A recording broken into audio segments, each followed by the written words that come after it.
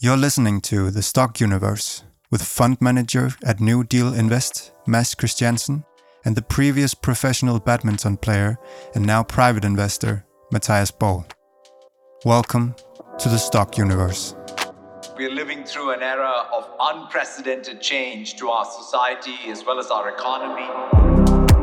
Make no mistake about it. Growth is not just a financial issue, it is a strategic issue. This is the third episode of our podcast series about cybersecurity with Convequity.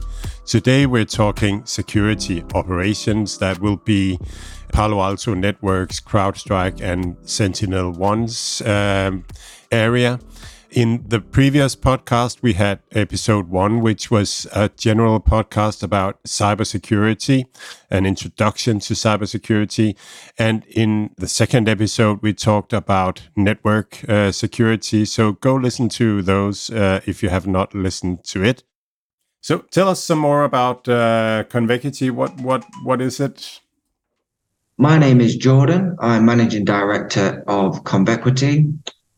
Together with my co-founder, Simon, we run Convequity, which is a specialized equity research firm that integrates financial analysis and enterprise technology insights. We take a look at a company's product, architecture, and vision in order to produce unique perspectives that set us apart. Our high-level and bottom-up understanding enables us to identify under-the-radar trends that often get overlooked by the general public. We primarily target publicly traded companies, but also private startups in the cybersecurity, data, and productivity sectors.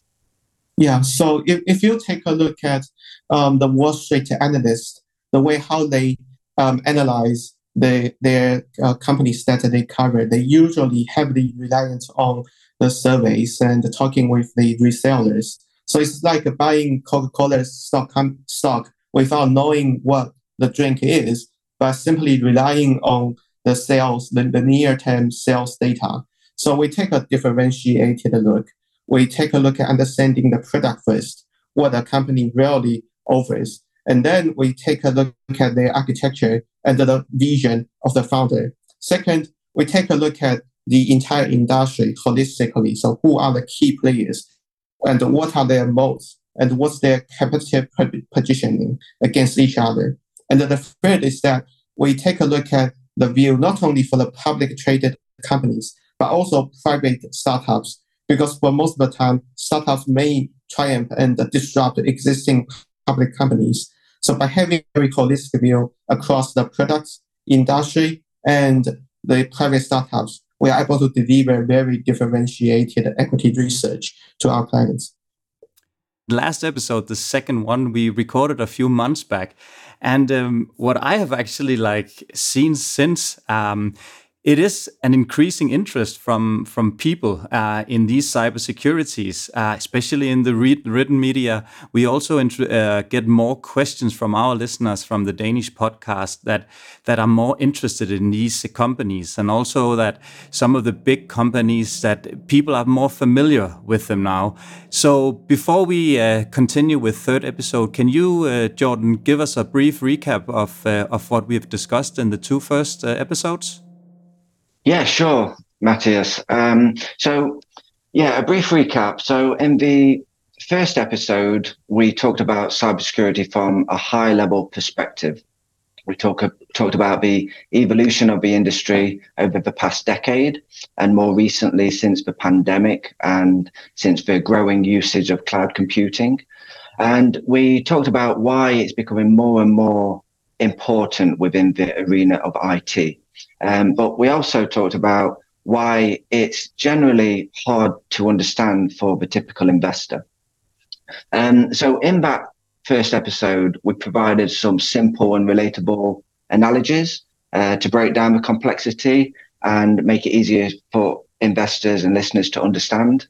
And also in that episode, we divided the industry into 4 categories or 4 pillars, which were network security, security operations, cloud security, and identity.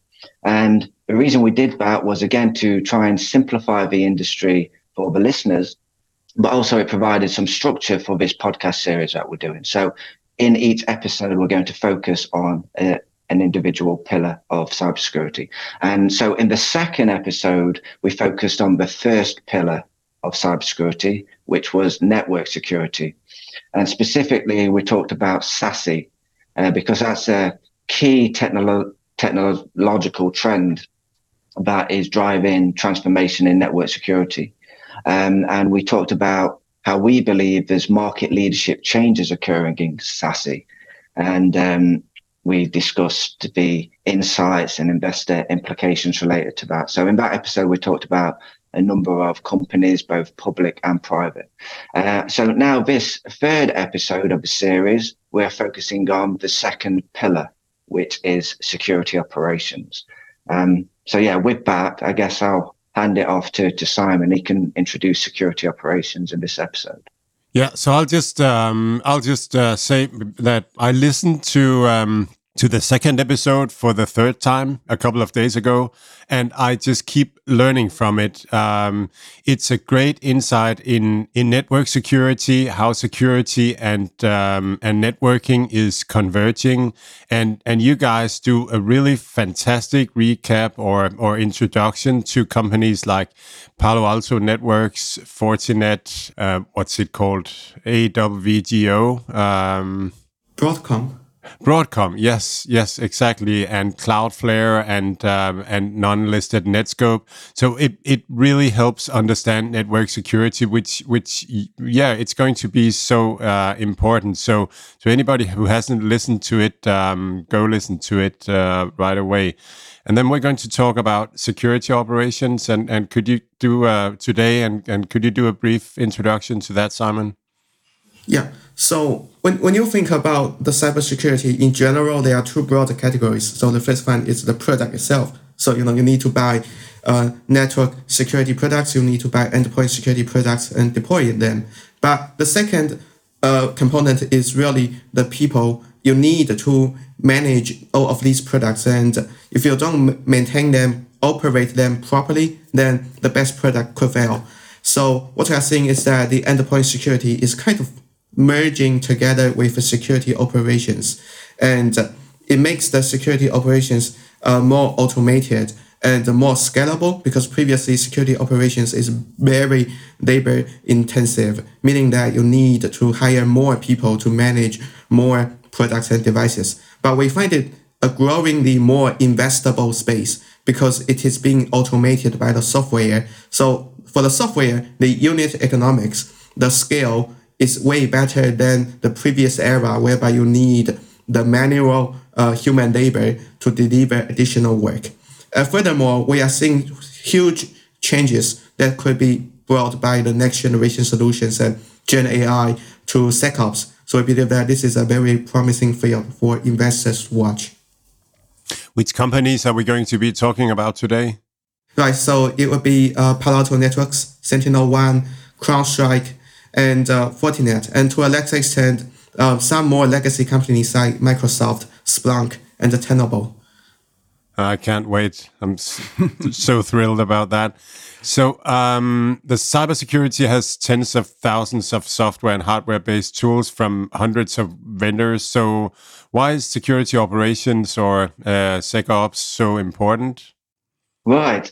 Well, security operations that I'll refer to as SecOps is vitally important because it fills in the gaps that are not filled by software and hardware-based tools. So in the prior episode, I mentioned how cybersecurity can largely be divided into two approaches. Those two approaches are prevention-based security and detection-based security. So in simpler times, as we discussed in previous episodes, when during the Castle and Moat 1.0 era, when an enterprise's IT environment and entire network could be completely defined by the Castle and Moat, right? So you'd have a bridge going over the moat, providing an entrance into the castle's grounds. Now, that's equivalent to a single gateway in a corporate network that used to control all the traffic going in and out of a corporate network. And that's where the firewall would be situated. And the firewall would block or allow traffic according to whether it was malicious or not.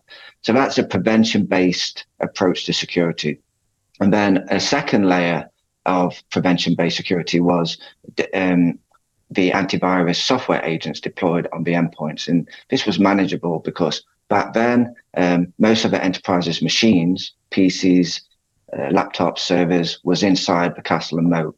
So it was manageable. You could deploy all these software agents onto those. But then we saw a disintegration of this castle and moat model because of, well, it was happening even before the pandemic, but it was accelerated because of the pandemic. We saw enterprises now had workforces that were distributed, highly remote. They was managing data, assets, and operations in a highly dispersed environment, in on-prem data centers, but also across multiple clouds. So at that point, you can no longer have a single gateway controlling all the traffic. You can't even have multiple gateways because an enterprise's digital surface had expanded so much that it became very porous, meaning that there were innumerable ways for cyber attackers to attack and make their way into the enterprises, towards the enterprise's assets. And also because they're using the cloud, they're managing many more machines now. So it's not feasible to deploy software agents protecting these machines. So predominantly cybersecurity shifted from being prevention-based to now predominantly detection-based. And so we've seen lots of SaaS-based software for security that's appeared over the last several years that connects to an enterprise's network, and it connects to all the machines, all the network gear, and it fetches information. And then from that, it can make detections. And once it's made it detected a threat, it will send an alert.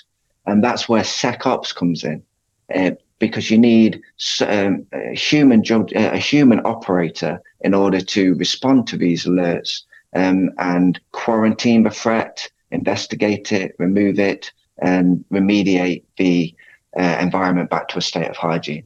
So that's why SecOps has become important. The industry's largely shifted from prevention-based security now to detection, and what I'll add in that is detection and response. Yeah, so I may add is that I think SecOps is going to be the front and center of the next phase of the security maturity curve. Because if you think about the past 2 decades, the most successful cybersecurity companies, they are companies that are selling products like, Fortinet, Palo Alto Networks. They are selling the network appliance, or Symantec or McAfee selling the software, antivirus software to you, but you have to manage these products. And what I've seen is that in the past 2 decades, people, the enterprise customers, they were focusing too much on buying the best product, but they didn't invest enough in how to operate and better leverage these products. So there is a huge gap that we should invest more on how to operate these products. And by educating and learning the best practices and automating security operations, we can gain a way better security posture versus just buying more products and buying more and better products. Simon, now Jordan, he's mentioned this castle and moat analogy. Can SecOps be applied to this analogy, and how does it fit in?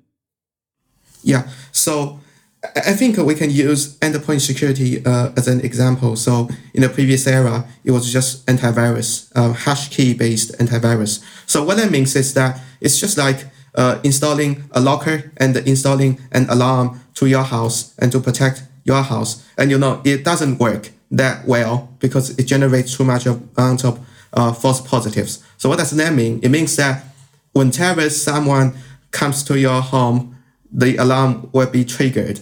So even if that guy is just kind of somewhere in between, not super malicious, but not super benign, somewhere in between, the alarm will trigger. So what you'll see is that the previous generation of endpoint security tools, they generate too much false positives, and they cannot properly identify the real threat. And what's changing with the next generation endpoint security is that they're switching from prevention to the detection and response. So what that means is that it's like instead of installing an alarm, you just install a security camera within your home, and the camera is connected to a centralized intelligence room, whereby that intelligence room, the analyst is able to track, say, 1,000 houses camera. And then the analyst is able to see, okay, this house is hacked by one hacker, and this hacker used these tactics to steal the valuable asset out of this house. And then actually this tactics was used by another hacker in another house, say 3 months ago. And then you can correlate these threat intelligence all together. So that's the beauty of EDR, in the sense that you don't care about the first line of defense. You assume that at the end of the day, you are going to get breached at some point of the time. But if you are able to immediately gain the alert and understand who hacked you after the breach happened, then you can better improve your security posture. So in that sense, SecOps is about gathering the information instead of protecting your assets outright. It's about collecting the information first and being able to immediately respond to the threat once it happened. So I think that's the way how SecOps is able to help the customer mode architecture. Yeah. You used the word EDR. Could you explain what that is? All right. So the previous generation of endpoint security is basically prevention, meaning that you just build a list of villains, and then you check, like, okay, is this guy a villain? Then I will block this guy. But EDR means endpoint detection and response. So instead of maintaining a list of all villains in the world, you don't think that you can build this list. So you just let everyone come in, and then you watch their behavior, and then you detect which one's activity is malicious, and then you respond accordingly. Maybe send this one to a sandbox, lock him to one specific room, and then watch his activity. So that's the way how EDR works. No, this for me makes so much sense what Simon is talking about, and we really need this now. We have this when you can just signature online if you buy a house or if you change bank or all these things, but the issue is that it's so slow. The system, we have something called My ID in Denmark, it's a digital signature on the phone. And, the idea is really smart. It works, but it's just very slow. So I have recently just purchased a house, and to sign for all these papers, I think online it took me almost a half an hour. I think it would almost have been faster to go to my printer, print all the papers, and then sign it and do a snapshot of it. That's how slow it is. So this about recognizing that it's from my Mac or from my PC that I'm signing this and so on seems like the way to go, because these systems are smart but very, very slow currently in order to have the right security. Yeah, and I feel like just on that comment, I used Denmark's signature system too. Yeah, it feels like they have a bit of technical debt, and the system is kind of outdated, and maybe they just need to redesign a next generation system. So this shows that there is always going to be demand for IT budgets, because once your system is deployed and then it gets older, then you need to re-architect them. Otherwise, it's going to be super slow and handicapping the productivity. Jordan? Yes, I was just going to follow on with what Simon said. Yes, I like his analogy in having a list of villains, because you in the wild, you're going to get people committing cybercrime for the first time. So they're not actually going to be on the list of villains, are they? So that's why prevention-based security on its own can no longer protect an enterprise, because you cannot know every single threat that is going to come forward. So the better model, or more effective model, has been EDR, where you do still have your prevention-based security, but you accept that cyber attackers are going to penetrate your defenses and get inside and close to your assets. And that's why you need to have tools that detect threats and can send alerts and help security operation analysts observe what's happening and build up more context, because they might not actually be malicious. It might just be somebody is around your assets that didn't know they was, inadvertently. They're not actually malicious. So that's why you need to build bigger, more context. But you do that over time by analysts working with software. I heard the Palo Alto presentation after their earnings last time, where it was a Friday, which really scared a lot of people.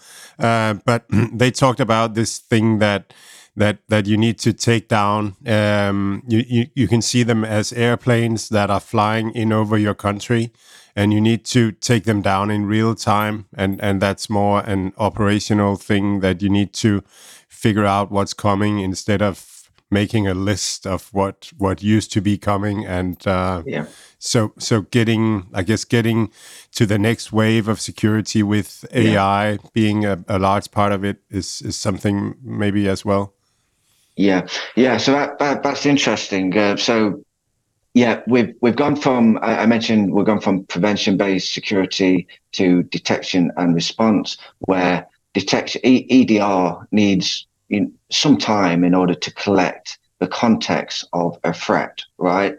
But sometimes there's a risk having that dwell time. If there is a serious, sophisticated attacker in the environment, and you're taking your time in collecting data and context, by that time, the sophisticated attacker could already have done damage.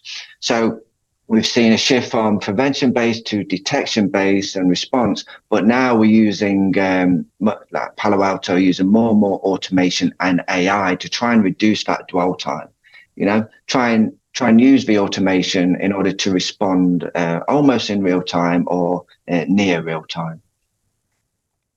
So, from my own research, I understand SecOps has become increasingly important, but So why is that? We've sort of been around it, but talk some more about the evolution of SecOps operations of the cybersecurity industry, and why it has become equally as important as the other three pillars of cybersecurity.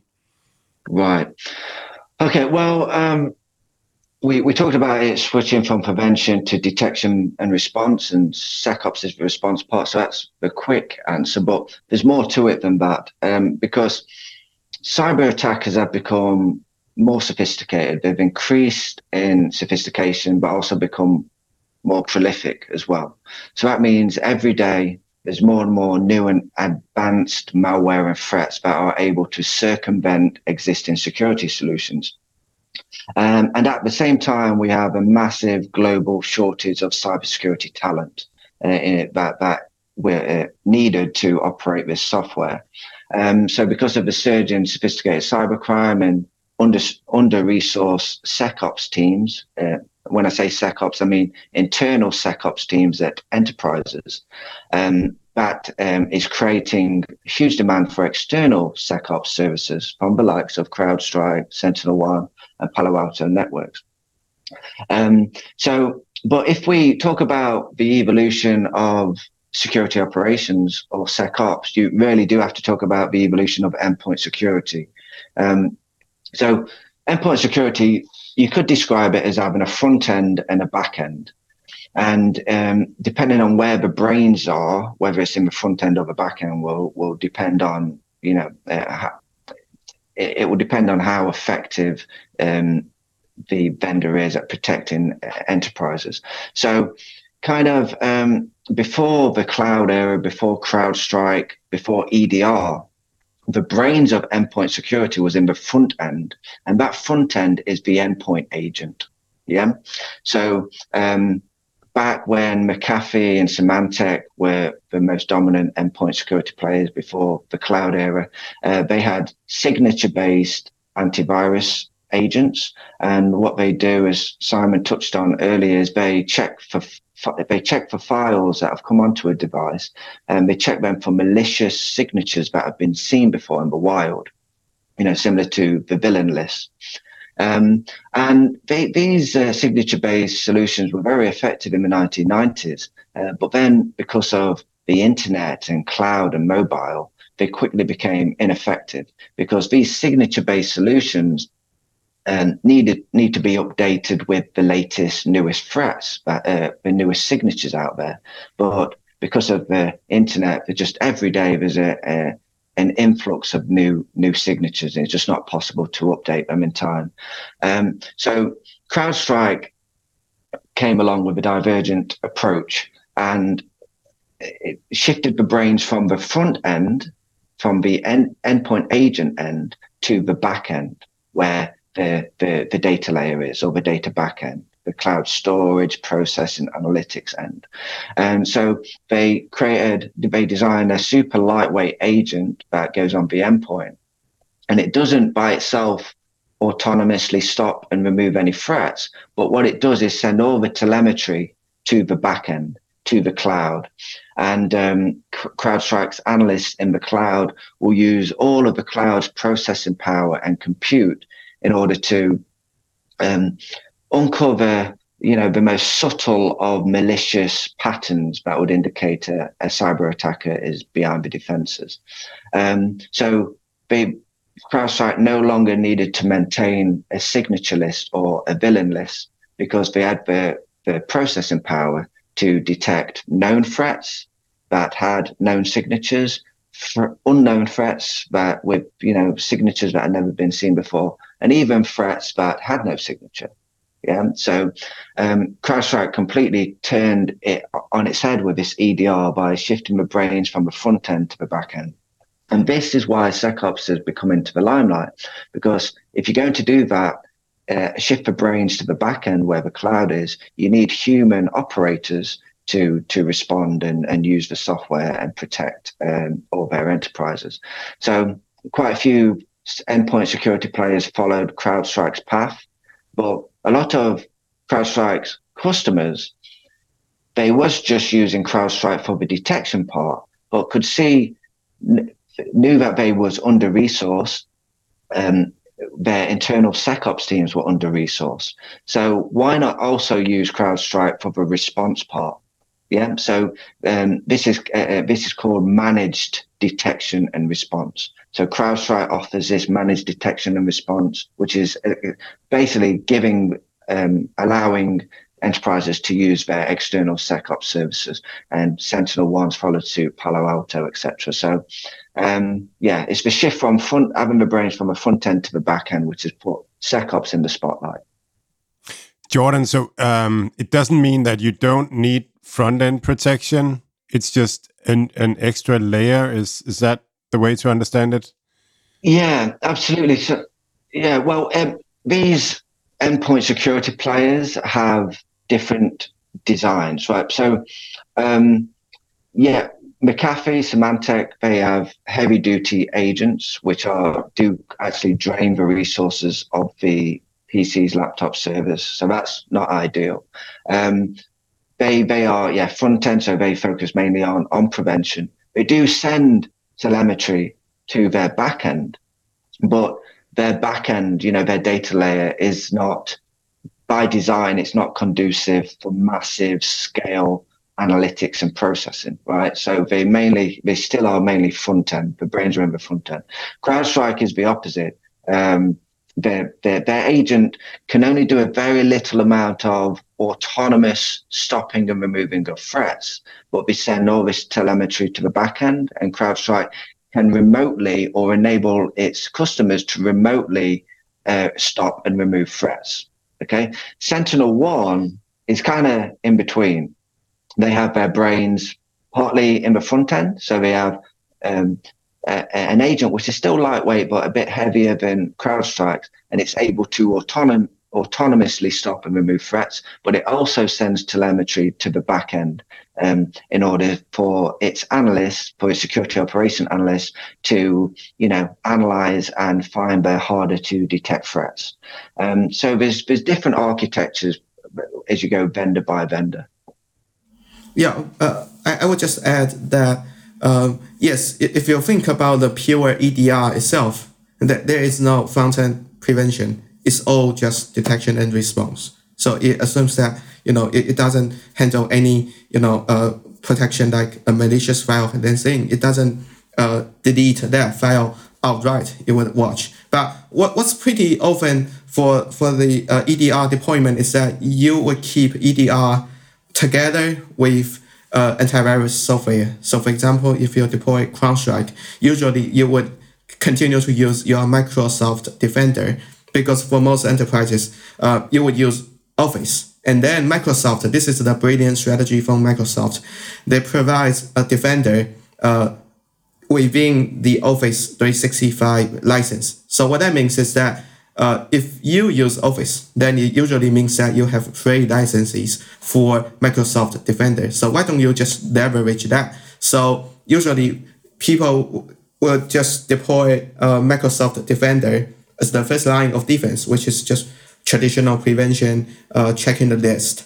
But once that fails, you would just use CrowdStrike to detect it, and then maybe instruct Microsoft Defender to do a full disk scan, and then to figure out if there is any malicious file, or roll back to the previous hygiene state.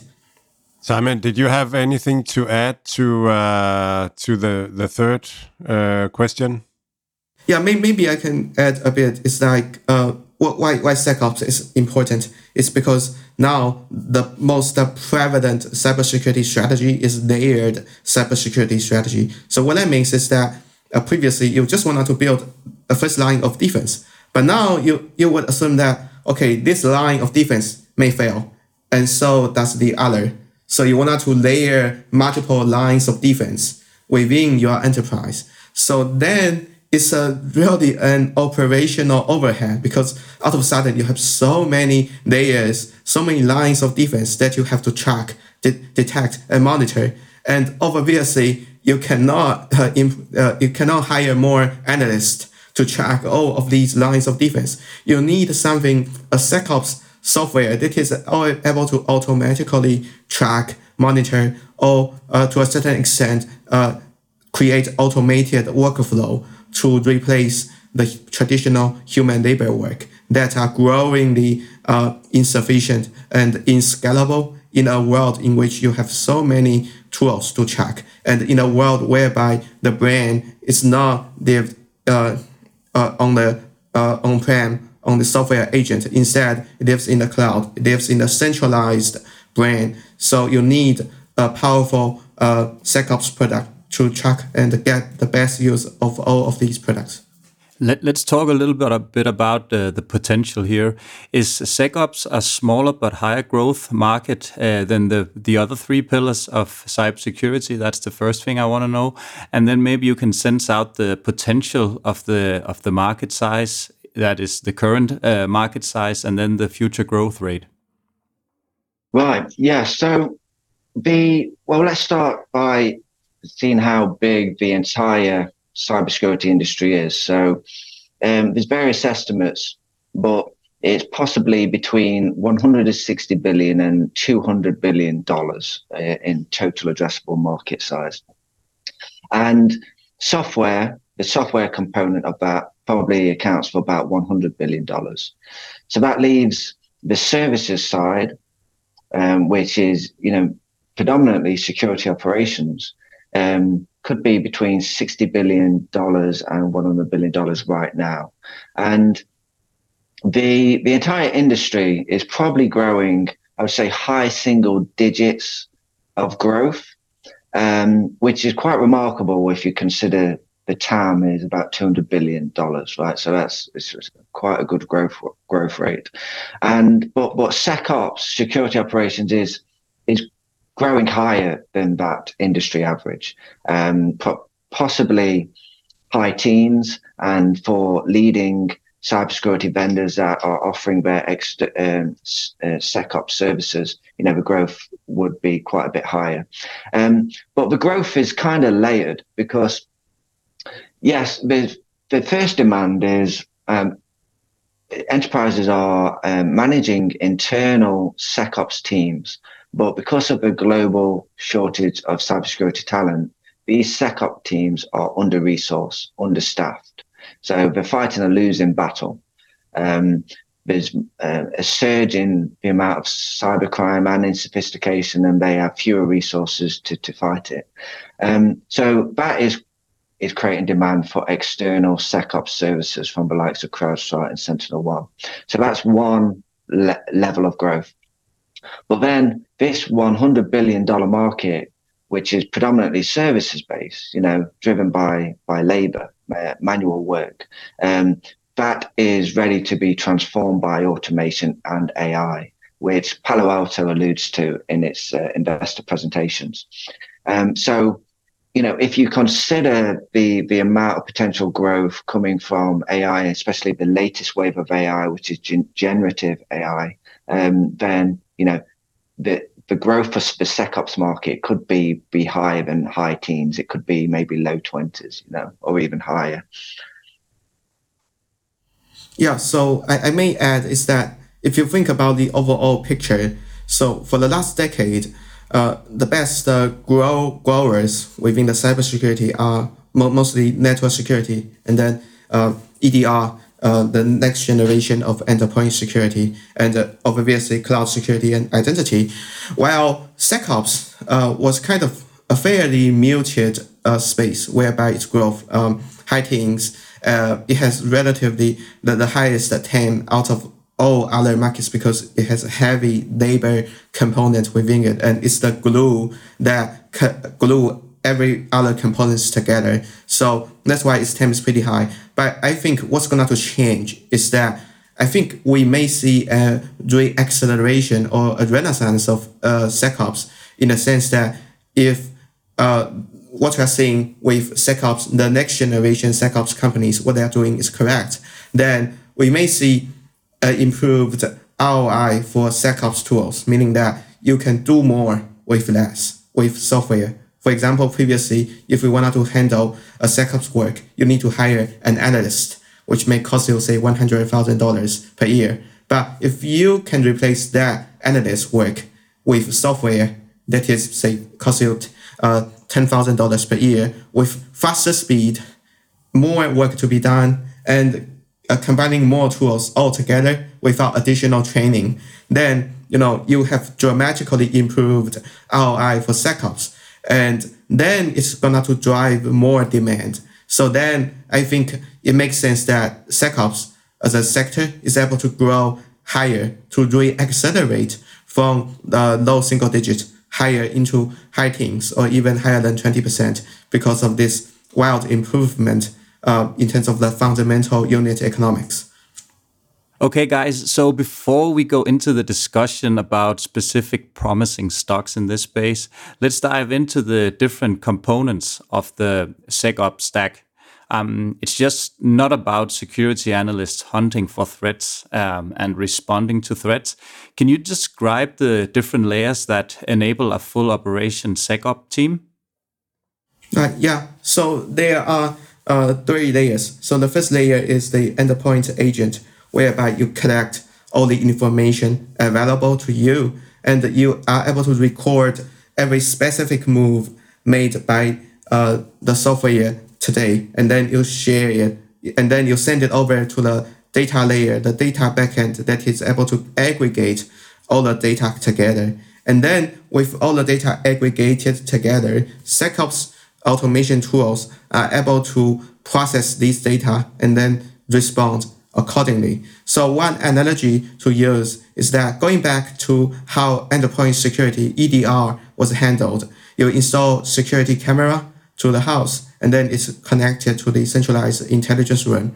And then with that centralized intelligence room, you are able to hire a bunch of analysts, say 10 analysts, who are able to track 1,000 houses at the same time. So in the previous era, you are basically, sending one analyst to one room and to track it. But with cloud, then you can use the multi-tenancy, meaning that multiple houses security can be shared, and you can use less analysts to track multiple houses at the same time. And what you are seeing with the next evolution is that maybe we don't need human analysts. Maybe some of them can be replaced by virtual assistants like the generative AI, artificial intelligence, or maybe not, just using very simple workflow.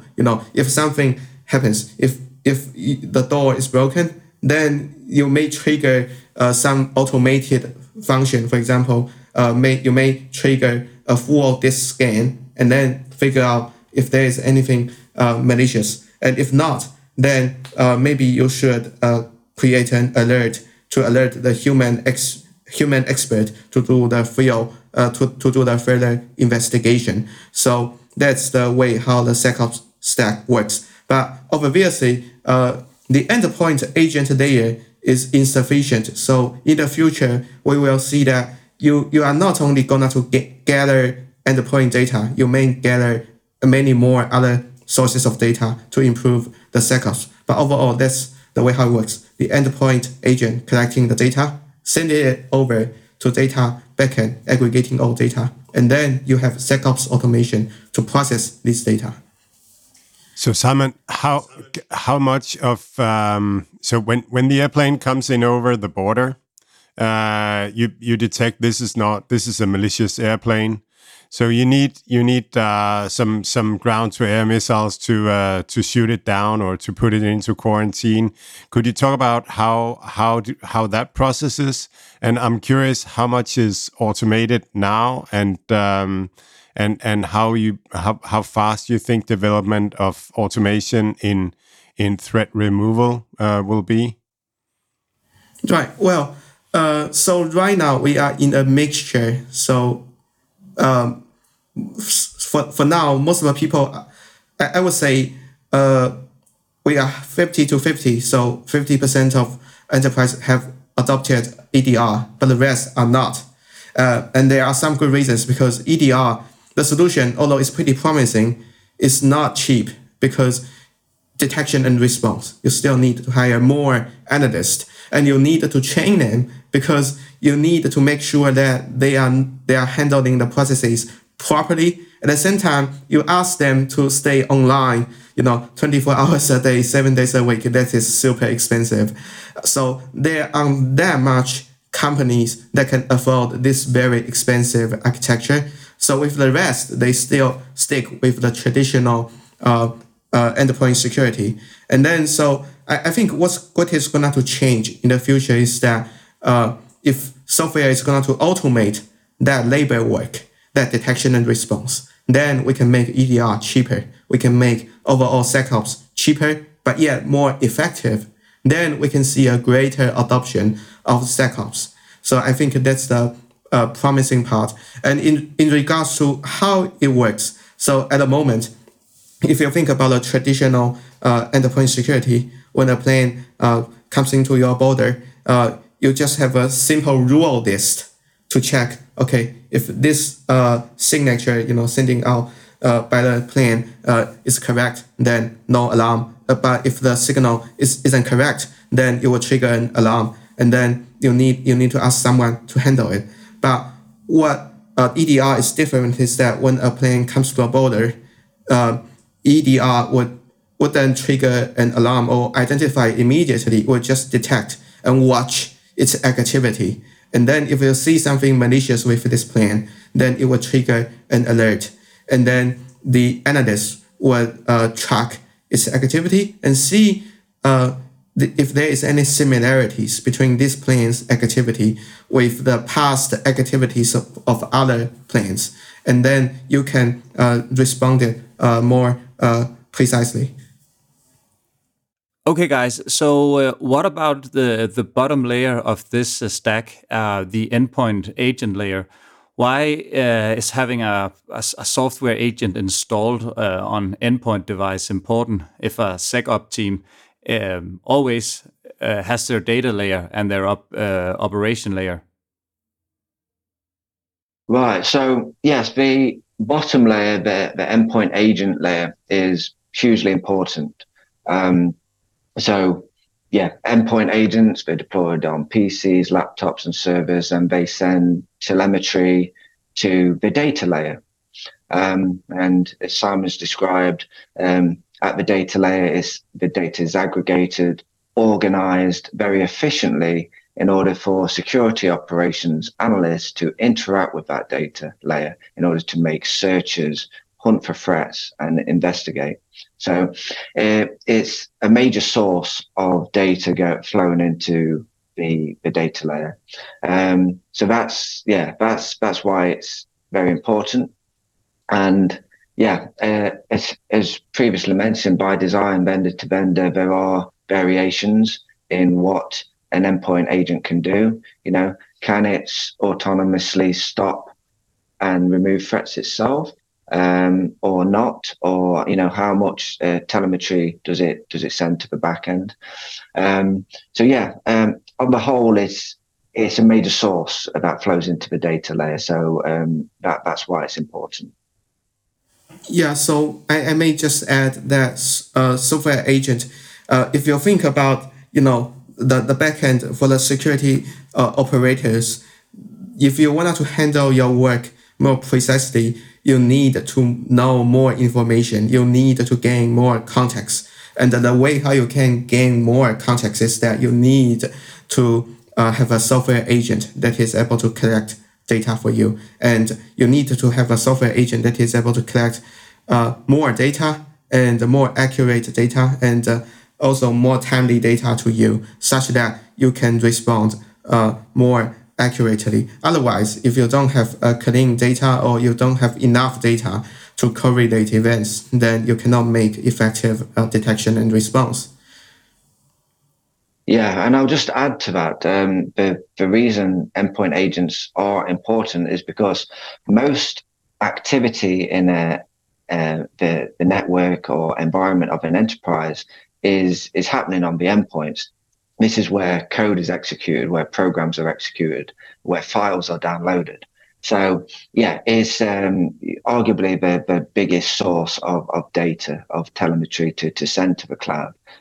So even though, as we'll discuss later, EDR is evolving into XDR, but nonetheless, EDR and fetching that telemetry from the endpoint is still probably the major source of data that goes into the data layer.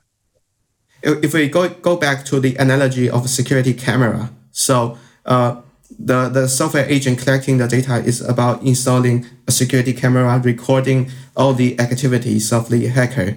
But if you don't have a software agent, you are only able to know, like, okay, your house got hacked, and then you can only have a picture of the house after it's hacked, and you don't know what did the hacker do to the house during the hacking activity. So you need to be able to record all activities and having all events recorded such that you can gain better information.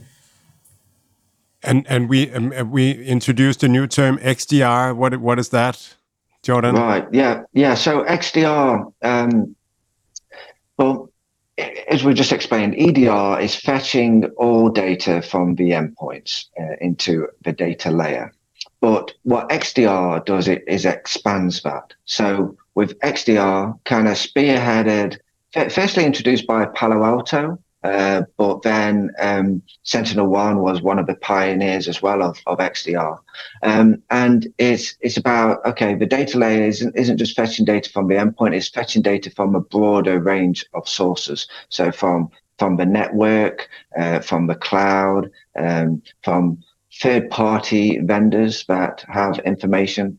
So a more diverse range of data sources come into the data layer with XDR. And this obviously helps SecOps operations because now they have a more diverse range of data, larger data sets in order to build more context around their their threat hunting and investigations, and when they see an attacker in their environment, it just creates an ability to create more context. So that's what XDR is essentially.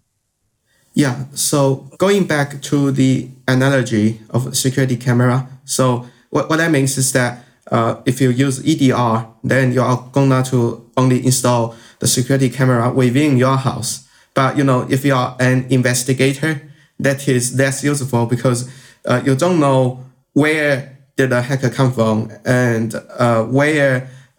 how did the hacker come to the house. So it is going to be better if you can install the security camera on the street, or even better if you can combine it with the satellite data, or you can add the mobile phone data to track the activity and trace back the route of the hacker and trace the identity of the hacker. Then you can greatly contextualize and create a storyline of a hacker's source and destination. So then you can create a better detection and response. So if I have a large enterprise that has an in-house security operations team to fight cybercrime, who would I likely be using as my data backend? Right. Well, so in the previous era, so before the prevalence of EDR, XDR, and the next generation SecOps, you would use Splunk and many other legacy SIEM tools. So what that means is that you would buy a bunch of hardware, the server within your data center, and then you need to predict how much data you are going to keep. And then you also need to predict how much query, like looking up the data, do I need to run, say, within a day. So that was a very inefficient model. And it actually, the innovation that we are seeing with the data layer is actually what makes this detection and response SecOps possible. Because in the previous era, if you use Splunk, it's so expensive that you cannot save all the data to Splunk, and you cannot make lots of complex query on the data because it's so expensive. And then what that resulted in is that you have to decide, okay, I have 10 sources of data, but Splunk is so expensive. I can only prioritize on, say, top 3 most important sources of data. And then you can previously, if you use Splunk, you also cannot run too much queries. So what that means is that, okay, I need to investigate this event, and then I need to search what are the 3 other similar events. But because the query is so expensive, you ended up say, okay, I know I need to search 3, but it's so expensive, I can only search 1. But what happens with the next generation architecture, especially with the architecture from Snowflake, is that it's way cheaper. It's just very cheap for you to store all the data. You don't care. You just dump all the data to a centralized cloud data warehouse or lakehouse. And then it's also way cheaper and faster to do a query. So previously, if you wanted to investigate and search, say, how does this hacker activity look like to others? If you wanted to search like other 1,000 activities, this query, if you use Splunk, it's going to be processed within a day. That's very long. But if you use Snowflake, maybe it's going to be processed within 1 second. Then you can do more search. You can develop more features, and then you can investigate and do the detection and response more comprehensively. So that's like we have an airplane coming in over our border, and we call security and ask if it's an enemy that we should be worried about, and headquarters will tell us we'll call you back tomorrow and we'll tell you if it's exactly. if it's a problem. Yeah. Yes. Okay. Yeah, I'll just add a bit about the SIMs, about kind of if your enterprise hadn't yet started its SecOps transformation, it would probably be using something like a SIM, which stands for Security Incident and Event Management, and it'd probably be using Splunk's SIM. And the reason why enterprises have to have a SIM is because it's a compliance requirement, because they capture everything. They capture all data that's occurring on an enterprise's network. Anything from a software update to a customer clicking a link, Splunk, a SIM will capture it all. So while it's exhaustive in capturing data, but however, not very good at identifying cyber threats. And to use a SIM and make it operational for good cybersecurity, there's a lot of overhead, substantial work, and a lot of ongoing management required. So those frustrations have generated next generation SIMs that address a lot of these pain points. And there's quite a few promising startups in the space, but we really like the big players at this data layer. These next-gen SIMs, you could call them, but not exactly SIMs, but next-gen data layers like from the likes of Palo Alto, SentinelOne, and even CrowdStrike, but we say to a lesser extent, because they address many of these pain points from Splunk's SIM. They organize data better. So it's security operations analysts can search faster and investigate through this data layer quicker. And also it's more scalable as well. And because it's more scalable, as Simon's pointed out, it's more cost effective. Right? And another advantage that these big players have is now they've organized their data layer to be super efficient, cost effective, and highly quick. They have the very large data sets and very diverse data sets to feed into this data layer. So when you got large, diverse data sets combined with a very organized data layer, that puts you in a great advantage to train AI more accurately. So, we think these big players have a huge advantage because they've invested big bucks through MMA in acquiring the best of breed startup technology in order to transform their data layer. And now they are very ready for this next wave of AI, which is generative AI, because they have more and better organized data to train the AI. So this, the productivity boost in their SecOps operations is going to be quite big. So again, as Simon mentioned, the ROI previously kind of EDR was expensive for enterprises and maybe small medium sized businesses. But with this AI infused into it, the ROI could be a lot more beneficial. Guys, let's discuss the third layer, the layer where the analyst is actually doing the threat hunting, response, and remediation. Has this layer been undergoing similar transformation to the data layer? Yeah, definitely. So if you think about the data layer, it wasn't really economically attractive for most customers before the cloud comes in. So with a cloud data architecture, you are able to save more data and you're able to query data way faster. So that enables you to do more automation on top of this big data. So definitely we are seeing a huge innovation and lots of new techniques and products coming out of this SecOps automation front, because previously, if you don't have enough data, then basically you can't do too much about it. And then previously, if it takes more than a day to query a massive amount of data, then obviously you can't do too much automated workflow on top of it.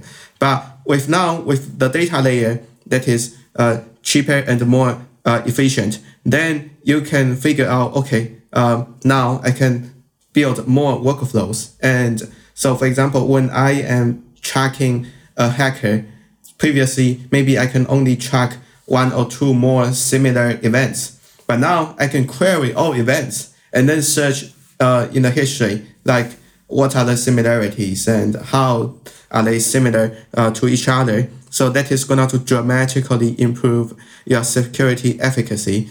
And also what we are seeing before cloud, was the emergence of one product called SOAR. So it stands for Security Orchestration, Automation, and Response.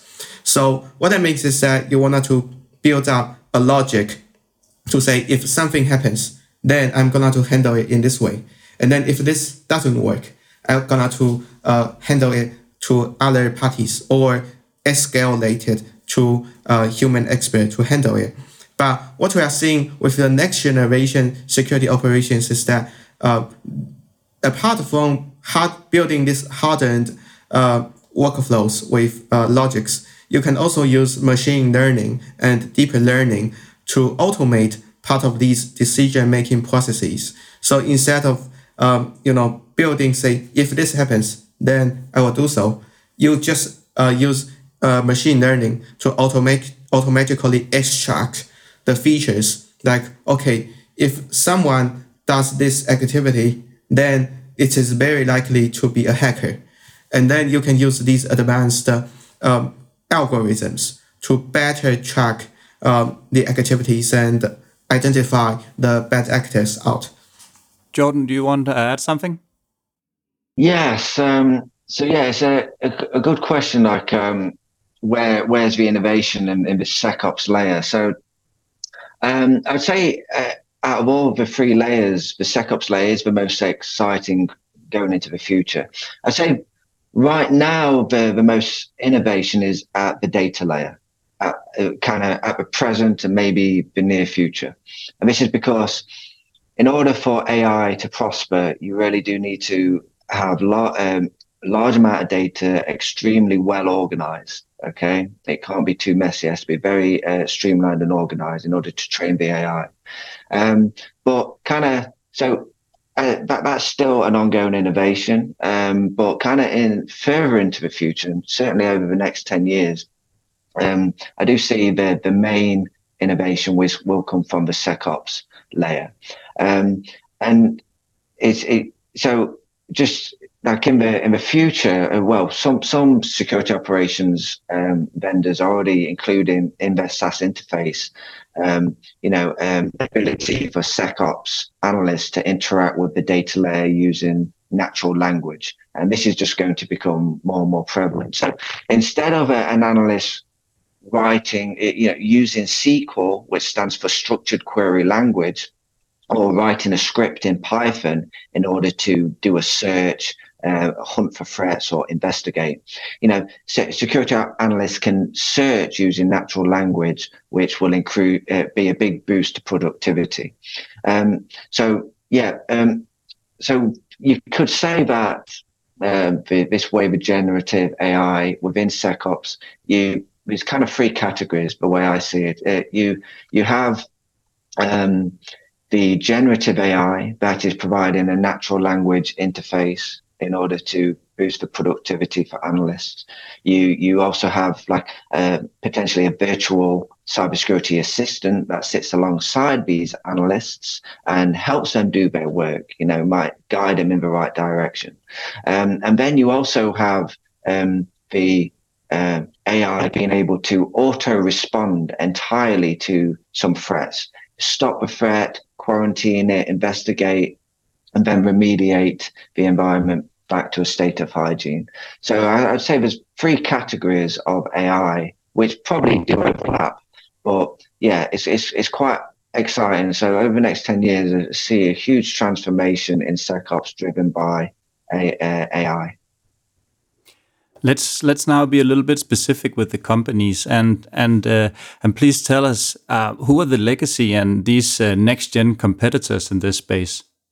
Yeah, so going back to the SecOps stack, so three major stack: endpoint agent, data layer, and then SecOps automation. So for the data layer, it was Splunk, who is the legacy vendor. And then for the SOC automation layer, it's more about Tenable. But the caveat is that Tenable is, although it's a pretty old company, Simon, I'll just mention the ticker code so people can follow it. Splunk, it is SPLK and TENB for Tenable. Sorry, continue. Yeah, definitely. So Tenable is somewhere in between. So although it's a pretty old company, but we are still seeing some good innovation out of it. So it's somewhere in between. And then for Microsoft, It's a legacy vendor in the sense that its software agent is primarily traditional antivirus.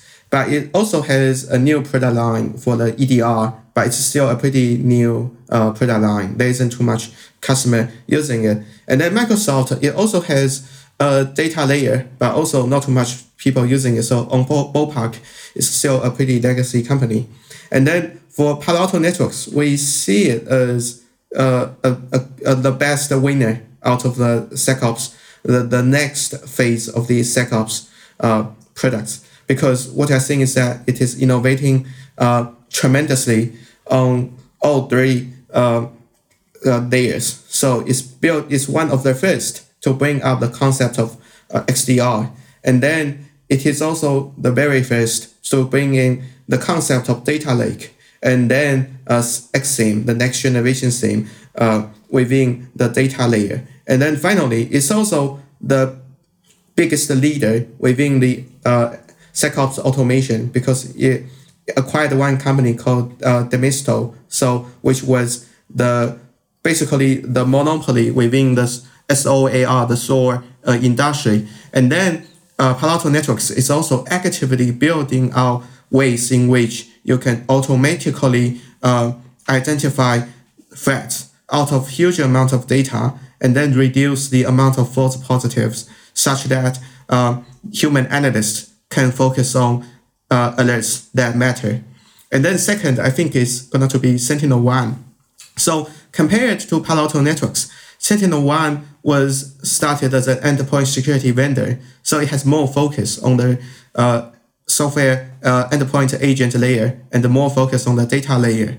But what we are seeing is that it's also innovating in the SecOps automation, but it's not building too many features. Instead, it's building a programmable logic interface for you to interact with it. So for Palo Alto Networks, most of the automation are out of the box. For Sentinel-1, the automation, part of it are out of the box, but some part of it, you need to bring in your own custom rules.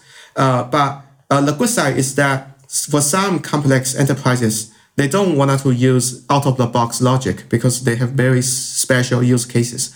So they like Sentinel-1's approach in which you can build up your own custom rule and build up your custom automation. And in regards to CrowdStrike, we see it as a leader in EDR, but it wasn't the first to XDR. And its data layer, previously it partnered with Splunk in data layer. So that handicapped its potential in further expanding into SecOps automation. Because if you use Splunk, there isn't too much you can do with the data.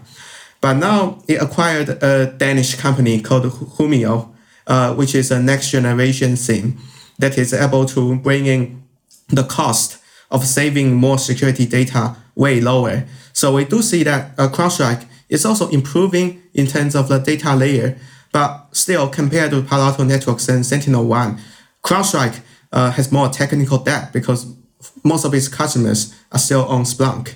And then for customers who are on Humio, they have cheaper data to keep, but they don't have too much automation. And also the compute speed from CrowdStrike seems to be slower versus Sentinel-1 and Palo Alto Networks. So that is its weakness. And to a lesser extent, we see that Fortinet should be also a pretty competitive solution here because Fortinet, it owns agent, it owns the data layer, and it also invested quite a lot on the SecOps automation. But the issue with Fortinet is that it has more gene in network security. So it doesn't have too much security for endpoint. And for now, most of the SecOps automation and buying for SecOps is about protecting the endpoint. But maybe in the future, SecOps is going to protect more assets. Apart from endpoint, you need to protect network, you need to protect identity, you need to protect your cloud assets. And that's the place where Fortinet has an advantage over Sentinel-1 and CrowdStrike, who are more focused on securing endpoints. I'm really curious, and I think many of our listeners are, about the tech that you talked about for CrowdStrike. Could Could you elaborate a little bit more on that? What it is and maybe how they're going to address this going forward and their ability to address it actually. Yeah. So, CrowdStrike was founded. It's a pretty traditional Silicon Valley kind of tech startup philosophy, which is called agile development, which means that you want to get started with a MVP, minimal viable product that is barely functionable, and then you gradually increase the complexity and gradually expand the product. So, but that issue is that then CrowdStrike, it was back when it was a startup, it focused more on building the endpoint agent and then building up the entire EDR architecture. But it doesn't have enough R&D resources to build up its own data layer. So it partnered with Splunk. And then, as you know, Splunk is a very expensive solution and it's not a fast, efficient solution. So that is a big technical debt because before acquiring Humio, every CrowdStrike customer also has to buy Splunk in order to use CrowdStrike. And Splunk is their own data layer. And then now CrowdStrike has a new data layer, Humio. Now they changed the name to call it LogScale. Now it has a new data layer, which is in-house. Now that's an issue because you have existing operations on Splunk, and then you also have a new set of data layer. So you need to build up integration. You need to maintain updates for two sets of data layers. And then you also need to persuade your customers to switch from Splunk to LogScale. And this is a very expensive and very time-consuming process. So that's the way why we call it a technical debt. But for good reasons, because if you compare it with SentinelOne, SentinelOne took another approach. You want to build up a more holistic, all in-house stack. But then SentinelOne spent more time in building the product rather than spending more time pushing a bare bone, minimal functional product to the market immediately.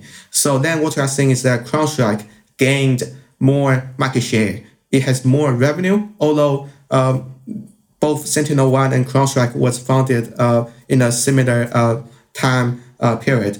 So there are pros and cons associated with this. I'm from Denmark, and I live in a city called Aarhus in Denmark. And we have an old railway station in Denmark or in Aarhus, which is closed now. And outside the railway station, there's a sign called CrowdStrike. And it just occurred to me that that's actually Humio that is yes. located in that building. Is there anything about Humio's history that we should learn more about, or? Well, Humio, Danish team, and I think their founders were from Aarhus too. So that's why you see CrowdStrike. So they got started. The reason why they were founded was exactly for the same pain points that customers had with Splunk. For one, it's very expensive to save data, and for two, it's very slow to query the data and very expensive too.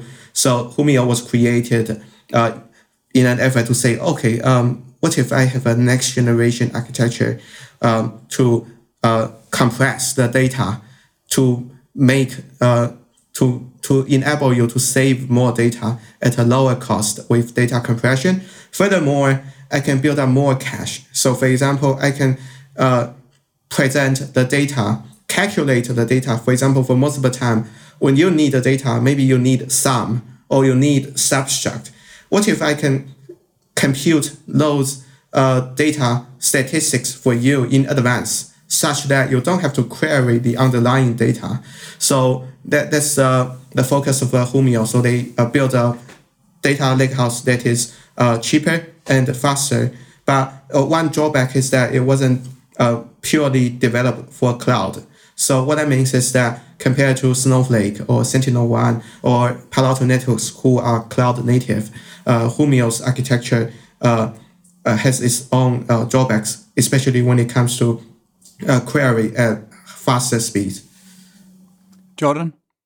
Yeah, just to add a little bit extra to that is, the reason, and this is the reason, as Simon's pointed out, the reason why CrowdStrike has been late in getting into the XDR market. So they've been a leader in EDR, but they've trailed behind in XDR, which is kind of the evolution of EDR. But the reason they trailed and they let Sentinel-1 and Palo Alto take the lead in XDR is because they couldn't shift to XDR and suddenly receive data sources from a more diverse range of sources, because they had Splunk, and Splunk is not cloud native. It's and therefore it's not highly scalable. It's cost inefficient. So it was just not feasible to use Splunk if they was going to shift to XDR, because now it means that they need to store even more data, right? So that's why CrowdStrike was desperate to revamp their data layer, and they did so in acquiring Humio. But because of a technical debt, there has been some integration issues, or kind of just slower integration compared to Sentinel-1's acquisition of a best-of-breed data layer startup, which they acquired a company called Scalar.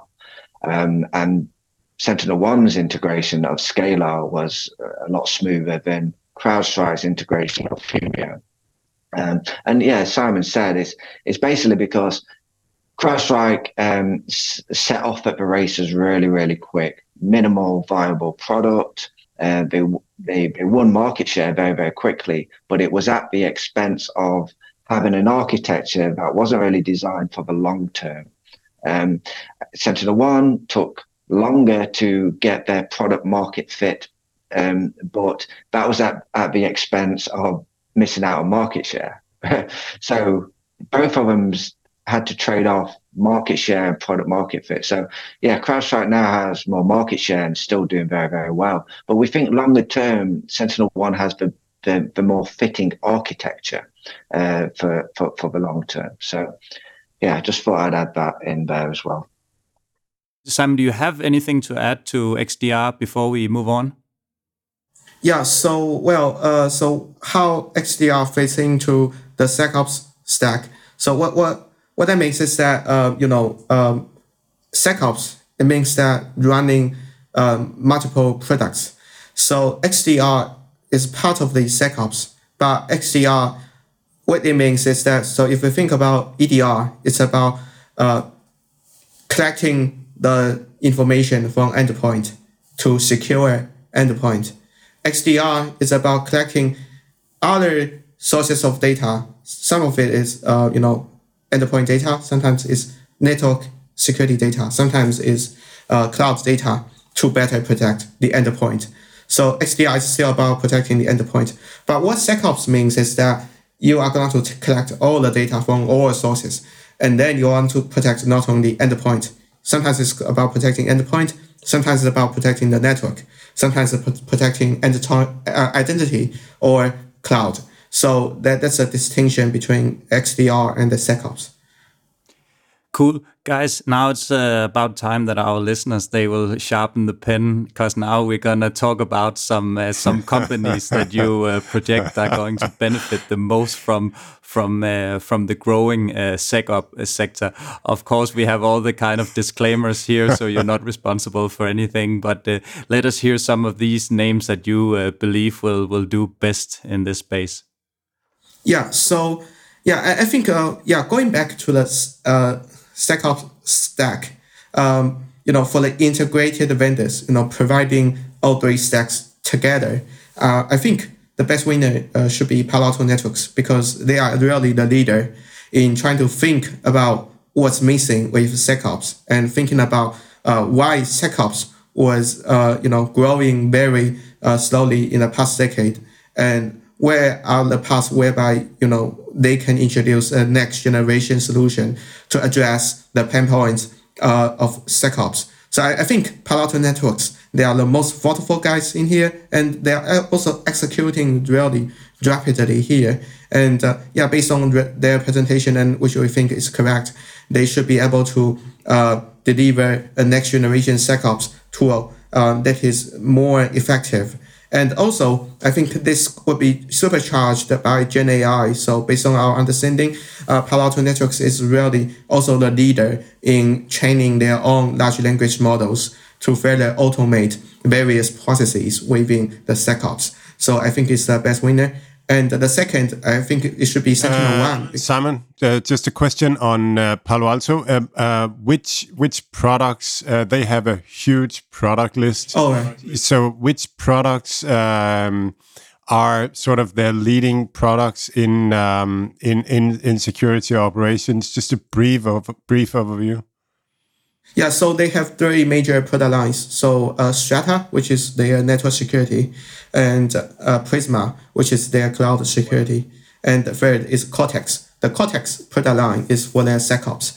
And within Cortex, they have Cortex XDR. So that is for, securing the endpoint. And they also have Cortex XSIM. So that is about the SecOps, covering the entire SecOps stack, and more specifically, covering the data layer and SecOps automation layer. I think the second winner should be Sentinel-1. So because if you think about what's needed for SecOps, it's really about having the ability to gather as much data as possible and then query this data extremely rapidly. Then Sentinel-1 compared to CrowdStrike, it has better data layer. And then also Sentinel-1, because it's a younger company, it's also more innovative. So we see that it's innovating more in the SecOps automation part too. And it's offering many new features and functions that we don't see from other vendors. So for example, it is able to allow SOC operators, a security operation center analyst, to write custom codes and logic and then apply it to the endpoint, in which you can build up your own SecOps automation applications by using Sentinel-1. So I think that is a pretty promising feature too. And then the third is CrowdStrike. So CrowdStrike was kind of late to XDR and then late to SecOps, but they are really catching up pretty fastly. And also they hired the chief product officer and the chief marketing officer from Sentinel-1, who masterminded their go-to-market campaign against CrowdStrike. So in that sense, I think CrowdStrike is not losing the game yet. And although they have technical depth, they should be able to manage it properly, and they should be able to grow as well. And I think apart from these vertically integrated SecOps players, there are also specific players in one layer. So the most apparent one is the data layer. So, Snowflake and Databricks, they are trying to figure out what are the additional use cases for their big data platform. And apparently, security is a big use case. So especially for Snowflake, it's promoting a lot of use cases on top of their cloud data warehouse. And the good thing about Snowflake is that it is a neutral data cloud. So what that means is that it's a Switzerland. So everyone can get integrated with it. And then, for multiple sources of data, you can get connected to Snowflake. And then for multiple SecOps automation tools, you can also get connected to Snowflake. But if you are Palo Alto Networks or Sentinel-1 or CrowdStrike, then you would treat your own tools as the first-class citizen. So, for example, if you are Palo Alto Networks, you would treat the security information from your network security products as the first-class citizen. But what if it's the security data from Fortinet or from Checkpoint or from Cisco, who are your competitors in the network security stack? Then maybe not. But for Snowflake, because it's a pure data layer, so it is able to view other sources of data equally. So then you are able to maximize the sources of data, the diversity, and the volume of the data, such that you can deliver better security outcome. Jordan, what is your take on these companies, or do you have any companies to add? Yeah, well, the same companies Simon's pointed out, and yeah, it's just the companies that are approaching security operations with a vertical integrated approach, because each layer that we've pointed out are very interdependent on one another. So we say the endpoint agent layer provides very valuable, rich data to the data layer. It's, the XDR era. It's not the only data source, but it is one of the major data sources. So that's important. So then if these vendors then own the data layer and also have the endpoint software agent, the synergies from that, can really outweigh, any other player in this stack that is only at one layer. So having, multiple layers provides a lot of synergy. And then once the data is in the data layer, then these vendors that Simon's pointed out, Palo Alto, SentinelOne, they can organize their data layer in a way that is very interoperable, very conducive to their SecOps layer operations. So definitely those companies that are vertically integrated across each layer, there's a lot of synergies with that. Specifically, I like Palo Alto. They haven't come from an endpoint origins per se, but what they've done with the XIAM, Simon mentioned it earlier. Described it as XSIM. I think it's pronounced XIAM, but yeah, when Nikesh Arora, the CEO, joined Palo Alto as the CEO in 2018, one of his first priorities, because he was shocked by the amount of alerts that security operations analysts have to respond to each day. On the whole, the SecOps teams have to respond to, there's tens of thousands of alerts generated each day, and we can only respond to maybe a fraction of those, and many go missed and just can't be dealt with. And this kind of shocked Nikesh Arora. So his priority was to invest in AI and automation in order to reduce this number of alerts. So XIAM is a manifestation of Nikesh Arora's leadership in this area. So XIAM, is kind of like, it's at the data layer, and whereas a traditional SIM would be very, very noisy. It's got raw logs of data. Creates a lot of noise for security analysts, and sometimes you can't see the woods for the trees, so to speak.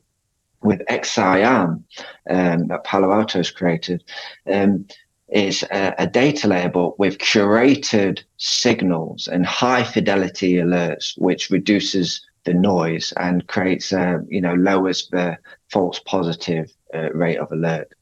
Now Palo Alto has been using XIAM internally for about 2 years, and there's reports saying that they've reduced the number of daily alerts from tens of thousands down to just a few hundred alerts. And most of those alerts can be responded to automatically by XIAM and the SOAR tools that Simon talked about earlier. And then that just leaves just a few alerts, the most complex, the alerts related to the most complicated threats in the environment for the human cybersecurity analysts to investigate and apply human judgment.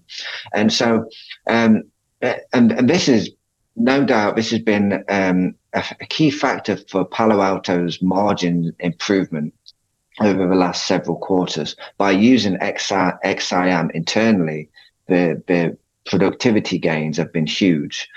So that's lowered their costs and increased their operating leverage. And now they're offering XIAM out to its enterprise customers. So not only is Palo Alto using XIAM, its external enterprise customers are using it as well.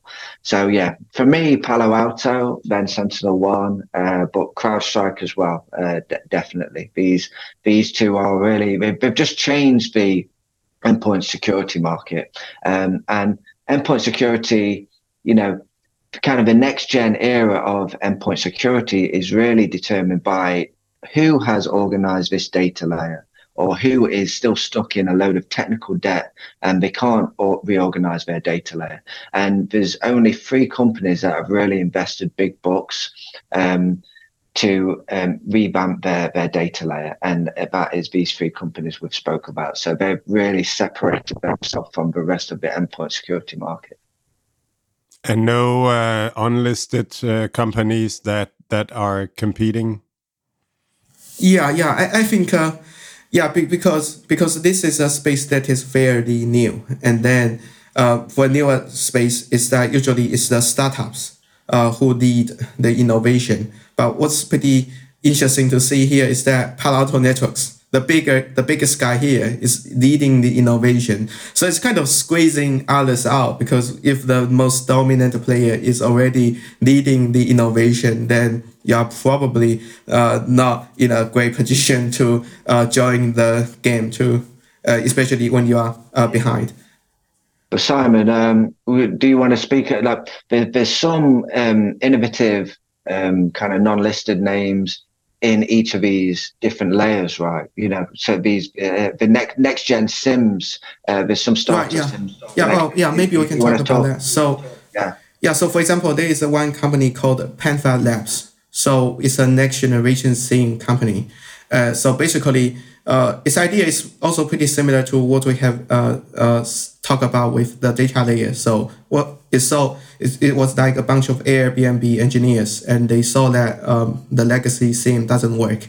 And then they found that, okay, with the next generation data layer, which is Snowflake, so why don't we just build up a couple of custom logic, build up a SIM application on top of Snowflake, and then we build the data pipeline to collect various sources of data and then pump it to Snowflake. And then we build up our own rule list, or build up our own SecOps automation tools to do the query on the Snowflake data warehouse. So that's the place. What we are seeing is that, you know, there are startups building the data application on top of a Snowflake and other data layer. Or sometimes maybe you don't, you just use open source data layer and then you manage it by your own. So there are multiple ways to do that. But what's interesting about Panther Labs is that they are open sourcing their rule list. So they're kind of open sourcing their SecOps workflow a bit to others. So by opening up to others,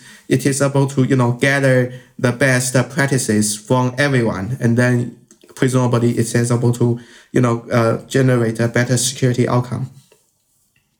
Guys, before we finish here, there is this, you briefly touched up on it, Simon, there is this intense rivalry between CrowdStrike and SentinelOne, and there is a little bit of a history and a story behind this. Can you just tell us about this rivalry between these two? Yeah, so if you think about, you know, the traditional endpoint security antivirus, you know, before 2010, it was really Symantec and McAfee. They were kind of the duopoly in the enterprise endpoint security. But what happened to those two guys was that they were managed by professional managers, and all of their founders were left pretty earlier. So these professional managers, they were focused on financial engineering and focusing on building the platform by acquiring many other more companies. So they wasn't focusing on building the next generation endpoint security tool. They didn't think about what's the next evolution of the endpoint security. Instead, they just acquire more company and expand their product line. So that gave a huge fertile ground for endpoint security startups to thrive. So we see hundreds of endpoint security startups being started in the early 2010s. But then what happens in the next half of last decade, after 2015, we see a great consolidation. So we see a lot of startups being acquired or deprecated. And then as it is now, 2023, we see that only SentinelOne and CrowdStrike are two standalone XDR leaders obviously there are Fortinet or Palo Alto Networks, but their XDR solution is under their broader product portfolio. But CrowdStrike and SentinelOne, they are the true only standalone XDR player, while the rest of the startups like Silent, which was acquired by BlackBerry, and Cybersecurity, which was kind of owned by SoftBank, were in deep trouble. So I think one thing about it is that maybe you shouldn't be focusing too much on knowing which one will win. The thing is that the most likely outcome is that both companies will thrive and they will become the new duopoly in the next generation endpoint security space. So to speculate which one will win maybe is not that relevant if you just allocate accordingly to those two guys. And then another thing to note is that both SentinelOne and CrowdStrike, their intense competition is so fierce and aggressive such that they are evolving very rapidly. If there is no competition, maybe CrowdStrike won't switch from EDR to XDR so rapidly. Maybe it won't lower down the price for its customers. But because there is SentinelOne, so both parties, they are co-evolving and co-competing to such an extent that they are leaving the rest of the competition far behind. So that's kind of my view on those two guys. I'm getting curious on SentinelOne because SentinelOne has been. I think I have two questions in one. So the first question is about the consolidation in sort of all of cybersecurity and whether SentinelOne is big enough to sort of compete in that space.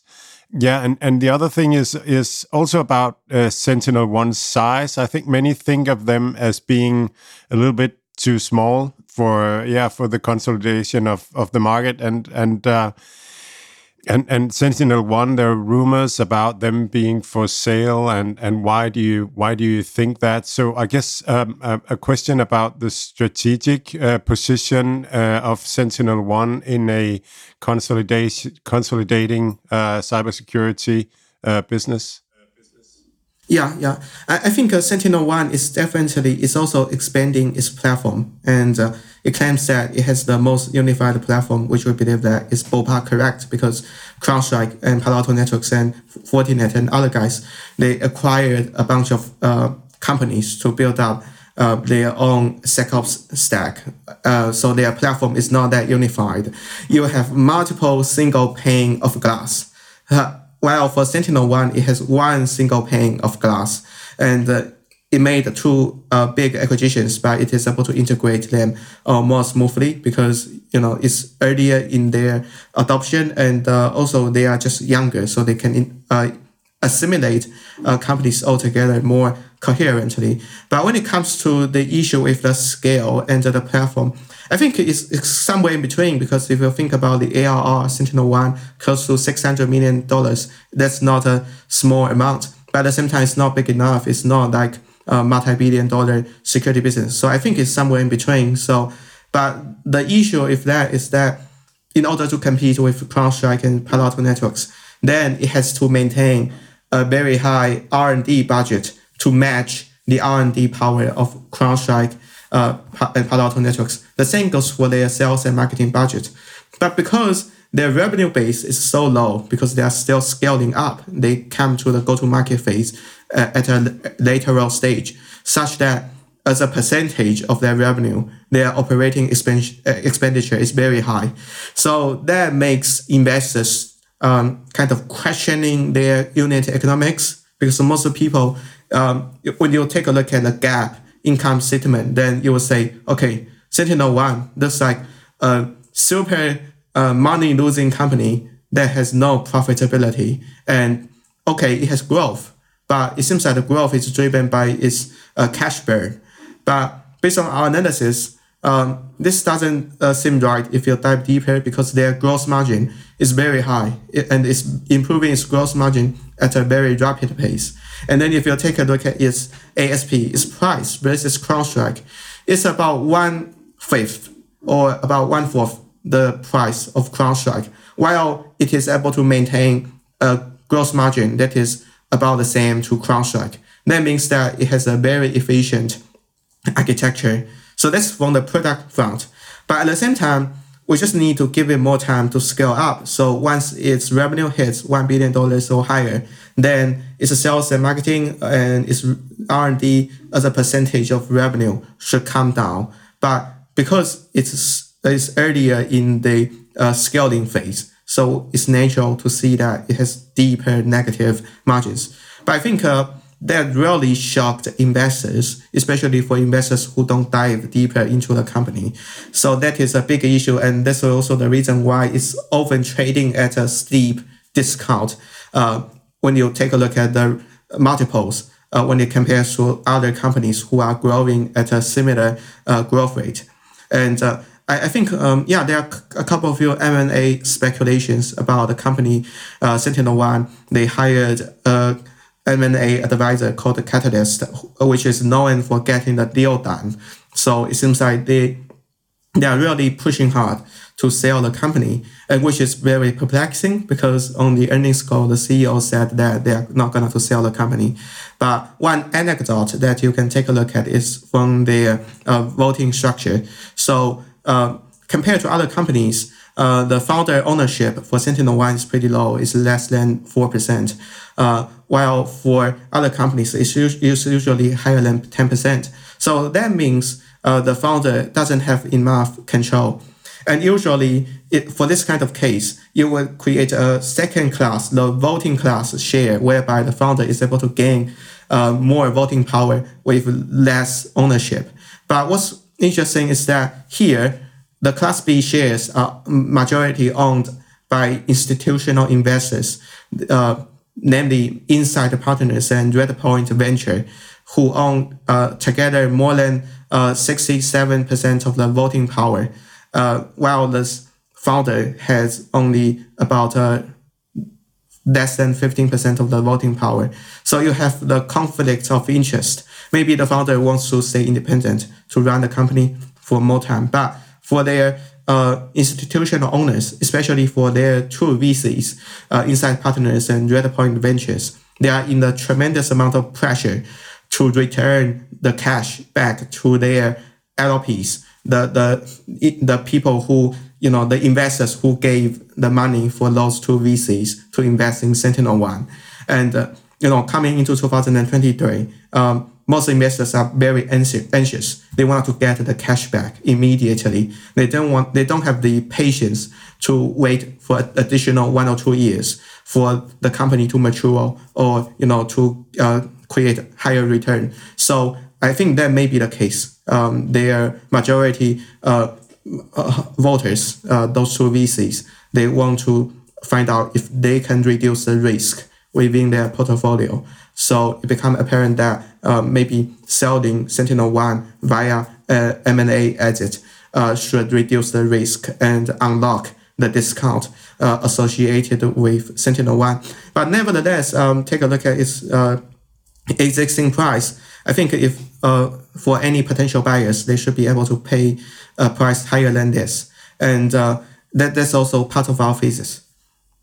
Guys, thank you so much. This has been super duper interesting to cover another layer of this cybersecurity, and we're learning a lot. And sometimes Mads and me, we might seem a little off. It's just because it's a lot of information. This is really high level, and our brains are almost exploding, but nevertheless, you're really good at explaining it. And it's just like almost 2 hours of just learning a lot. So thank you so much for being a part of this podcast again. And I'm already looking so much forward to our next episode. Yeah, always great to be here. And bye, guys. Yeah, thanks for having us again. We're really looking forward to the next episode, which will be covering cloud security. Perfect.